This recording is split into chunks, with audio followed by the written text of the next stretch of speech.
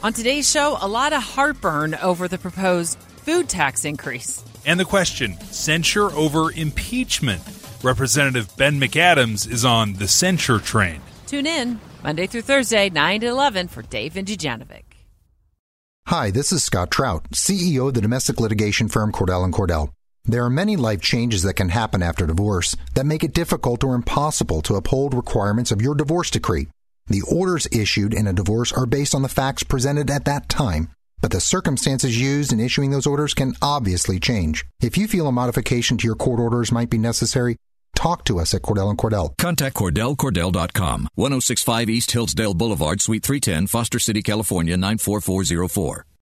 Welcome to Innovation and Leadership. Today on the show, I've got Craig Hatkoff. It wasn't until we really sat down that we'd say, okay, let's take a really hard look, because people probably don't traditionally think of religion as an area that's, ripe with innovation. But if you remember the following quote, every tradition that we have started off as an innovation. This is another episode of Innovation and Leadership, where we interview all kinds of high achievers, from world-class musicians to CEOs, authors, and pro athletes. Try to find the common elements of success no matter what you're working on. We've got a new book coming out soon. If you want to get an advance copy for free, please email me, jess@innovationandleadership.com, and just tell me in the email. Again, Jess, Jess, @innovationandleadership.com. And now on to the episode. Craig, thanks for making time. Thank you very much for having me.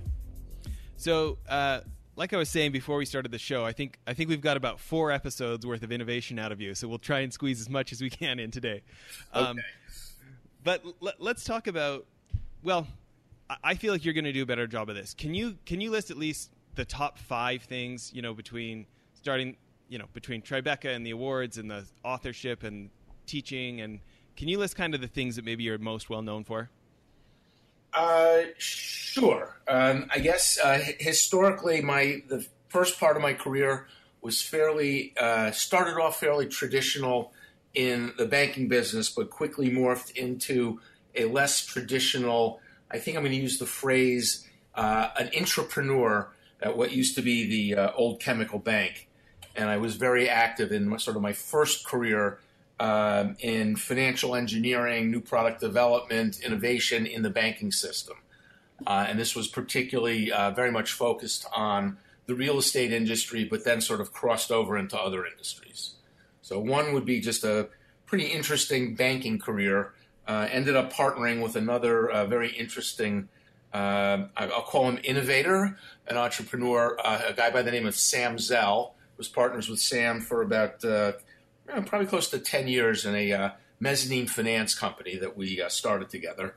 So that was sort of the first round one of the career. And by 1998, after my 5th financial crisis that I had endured during the banking system, I started to think about doing different things. I had a great career in real estate and finance, but I always had the itch to be, and I was doing very creative things, but it really wasn't a touch and feel. When you're in the finance business, the product is stuff you don't even really see very much. You're kind of moving money around, and a lot of structuring and engineering in a financial sense.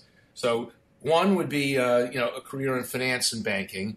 When I left the sort of my banking and finance career, I got very involved initially in transitioning from a banker of 20 plus years into much more of an entrepreneurial role, and started a bunch of different startups, one of which we can talk about at some point, maybe in a different episode. But that's when I actually met Clay Christensen, who I know you're a fan of, and very much inspired by Clay. That sort of spilled over into almost everything else I've done since. But so I started moving into the entrepreneurial space.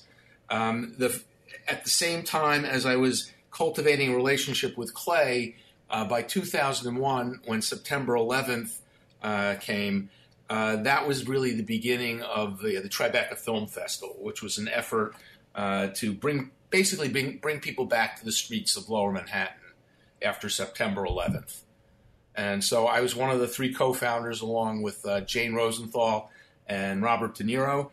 And we thought we would do the festival for 1 year just to get some people back down. And here we are going 17 years later or thereabouts, going into our 17th Tribeca Film Festival next April. Congratulations, by the way. Thank you very much. As we say, the measure of success is we are still standing after 17 years. But it's been a very interesting process and transformation of just even what's happened in the entire entertainment, communications, and media space since the festival started, and we can maybe talk about that later. Along the way, just as sort of an interesting, started off as a family hobby with my daughters. We started writing some children's books, and it turned out to be a fairly significant hobby. And we've now, with both my daughters in different combinations, we've published about a dozen children's books, including a very popular series based on real-life animal stories. And while I'm not sure I envision myself as a fairly traditional author in the children's publishing space, we started to combine both the digital as well as the publishing / analog side. And so we've become, fairly well established, particularly in the educational space, with our series of children's books. So I guess that would make number 2 as a children's author. I think the Tribeca Disruptive Innovation Awards, which we can talk about a little bit later, now going into its 9th year, think of it as almost an offshoot. It's currently part of the festival, but very much its own platform that embraces the work of Clay Christensen, and as he's referred to it, we're a bit of the advanced research and development arm of some of his thinking, particularly how innovation applies to non-traditional domains. So we tend to think of innovation has largely been associated with Silicon Valley apps and technology and chips and all the latest. Think of it as industrial and technological products, but we've started applying the principles of innovation to domains as far-flung as religion, spirituality, ethical and moral development, and things of that nature. So I think the sort of that third platform, I guess, so that's where we are, is really a very, very interesting platform for the cutting edge of innovation. So, and then I guess on the side, I'm a pretty avid musician and have actually written a rock opera that's under development based on the life of Galileo. So that's a pretty well-kept secret. So hopefully in the next year or two, maybe you'll hear some more about it. But and then the rest, I guess, innovation, publishing, some music thrown in, Tribeca, and I'm on a number of boards, both public companies as well as not-for-profits. Well, and can we talk about one of them for 1 second, the Desmond Tutu Peace Foundation? That sounds incredible. Yes, that's we had a relationship with the Archbishop who came to Tribeca. I believe it was the 2nd year, and I met some of the folks in addition to the Archbishop, and they invited me to go on the board, which I've been on, probably close to 12 years.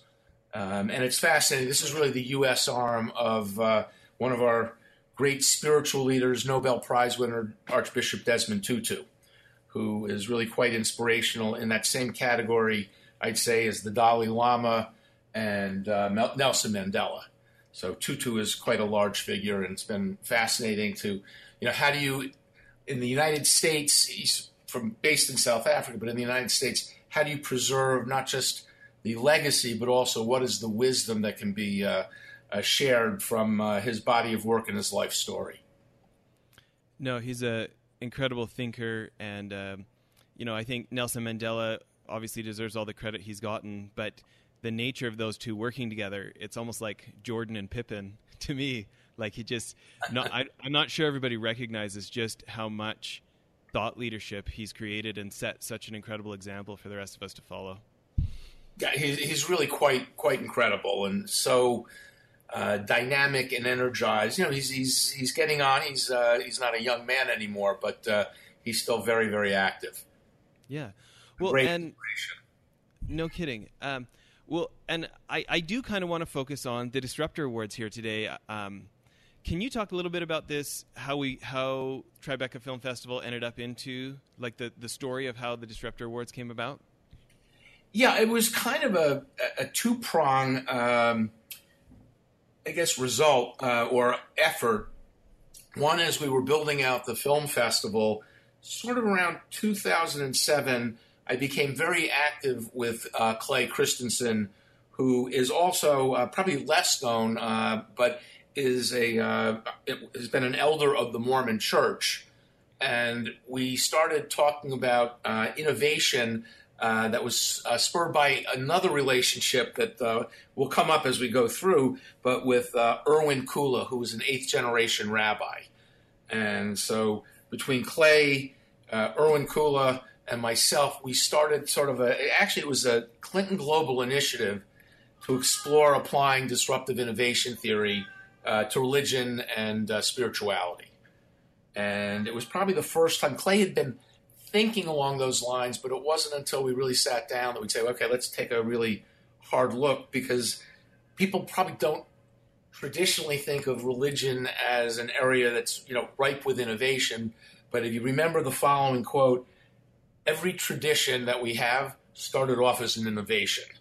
So it's one of the lessons I've learned from this. But we started the Disruptor Awards. The first year, so it was 2010, it was a little bit of, I think the phrases we would use in the innovation space that you'll be familiar with it was our rapid prototyping and our beta test.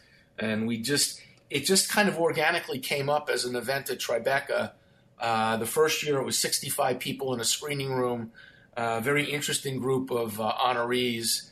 Clayton came down, and it was really the first exposure to many people in the entertainment industry to what was really going on. And this is really at the stage where Netflix was coming into its own, Amazon was becoming a behemoth, and it was a very interesting time to start looking at the principles of innovation and how it impacted not only the entertainment industry, but the broader world at large.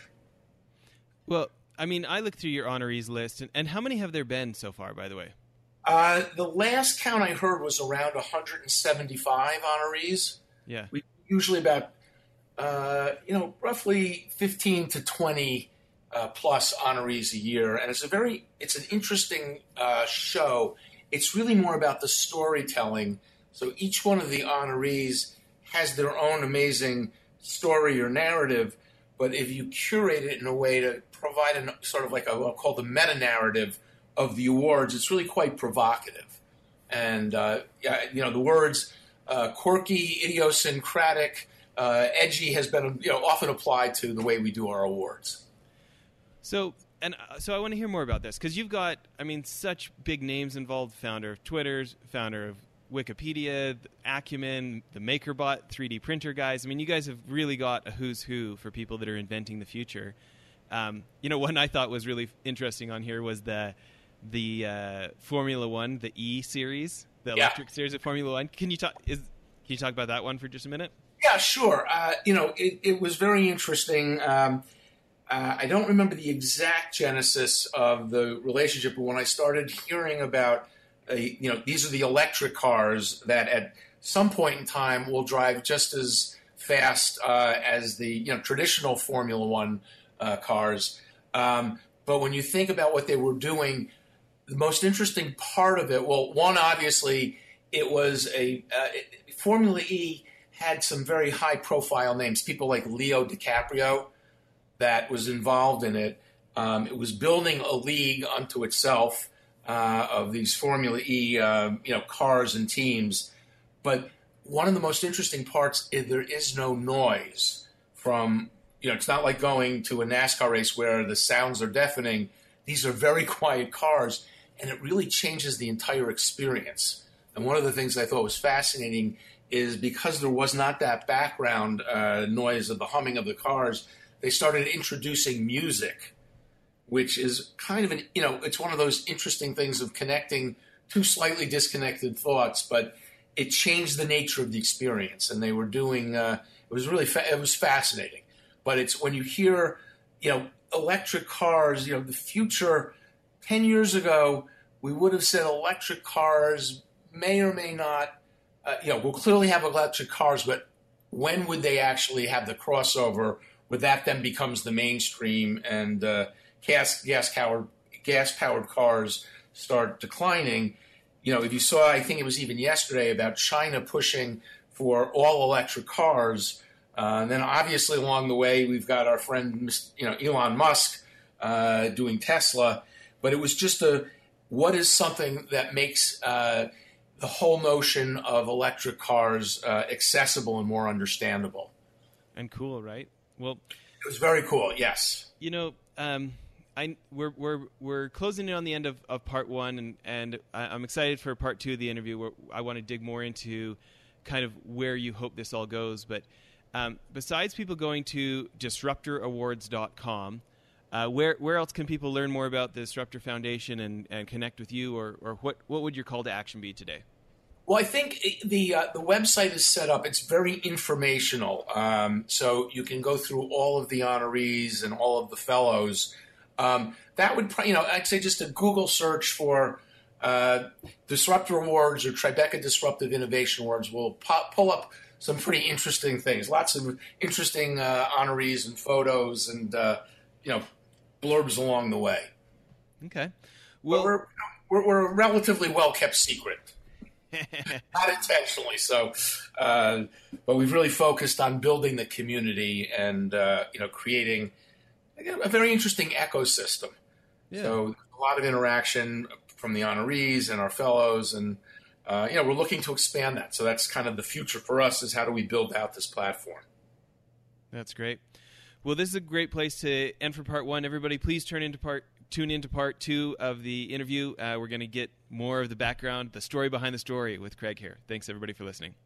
Well, that's it for the episode. One other thing I wanted to tell you about, if you remember the guys from Convoy in episodes back, Ken Free and Trent Mano, I went on one of their CEO trips to New York, and I met a guy named Brent Thompson, very successful entrepreneur. He was former CEO of Jive Communications, big company now, I think $300 or $400 million. Anyways, he started a new company called blipbillboards.com. I'm super stoked they're a sponsor now. But I remember a year and some ago when I met him, I thought it was genius. Instead of having to buy 6 months or a year's worth of billboard for thousands of dollars, you can buy 8 seconds at a time for like 10 or 20 cents. You pick what billboard you want it on, what time of day you want it to run, and it just puts so much power in the hands of marketers and CEOs who want to try something and see if it works. You can buy as many or as few as you want, change it as many times as you want. I think now our podcast is being advertised on billboards in like 18 different states because we have these guys as sponsors. We're pretty excited about it. Hope you check out blipbillboards.com. Thanks.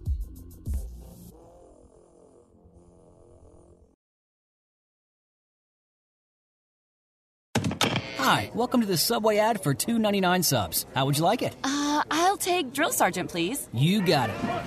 All right, now listen up. I want each and every one of you to drop and give me a 6-inch meatball marinara, cold cut combo, veggie delight, or Black Forest ham on your choice of bread with any veggies you want for just $2.99 each. Sir, yes, sir! Subway!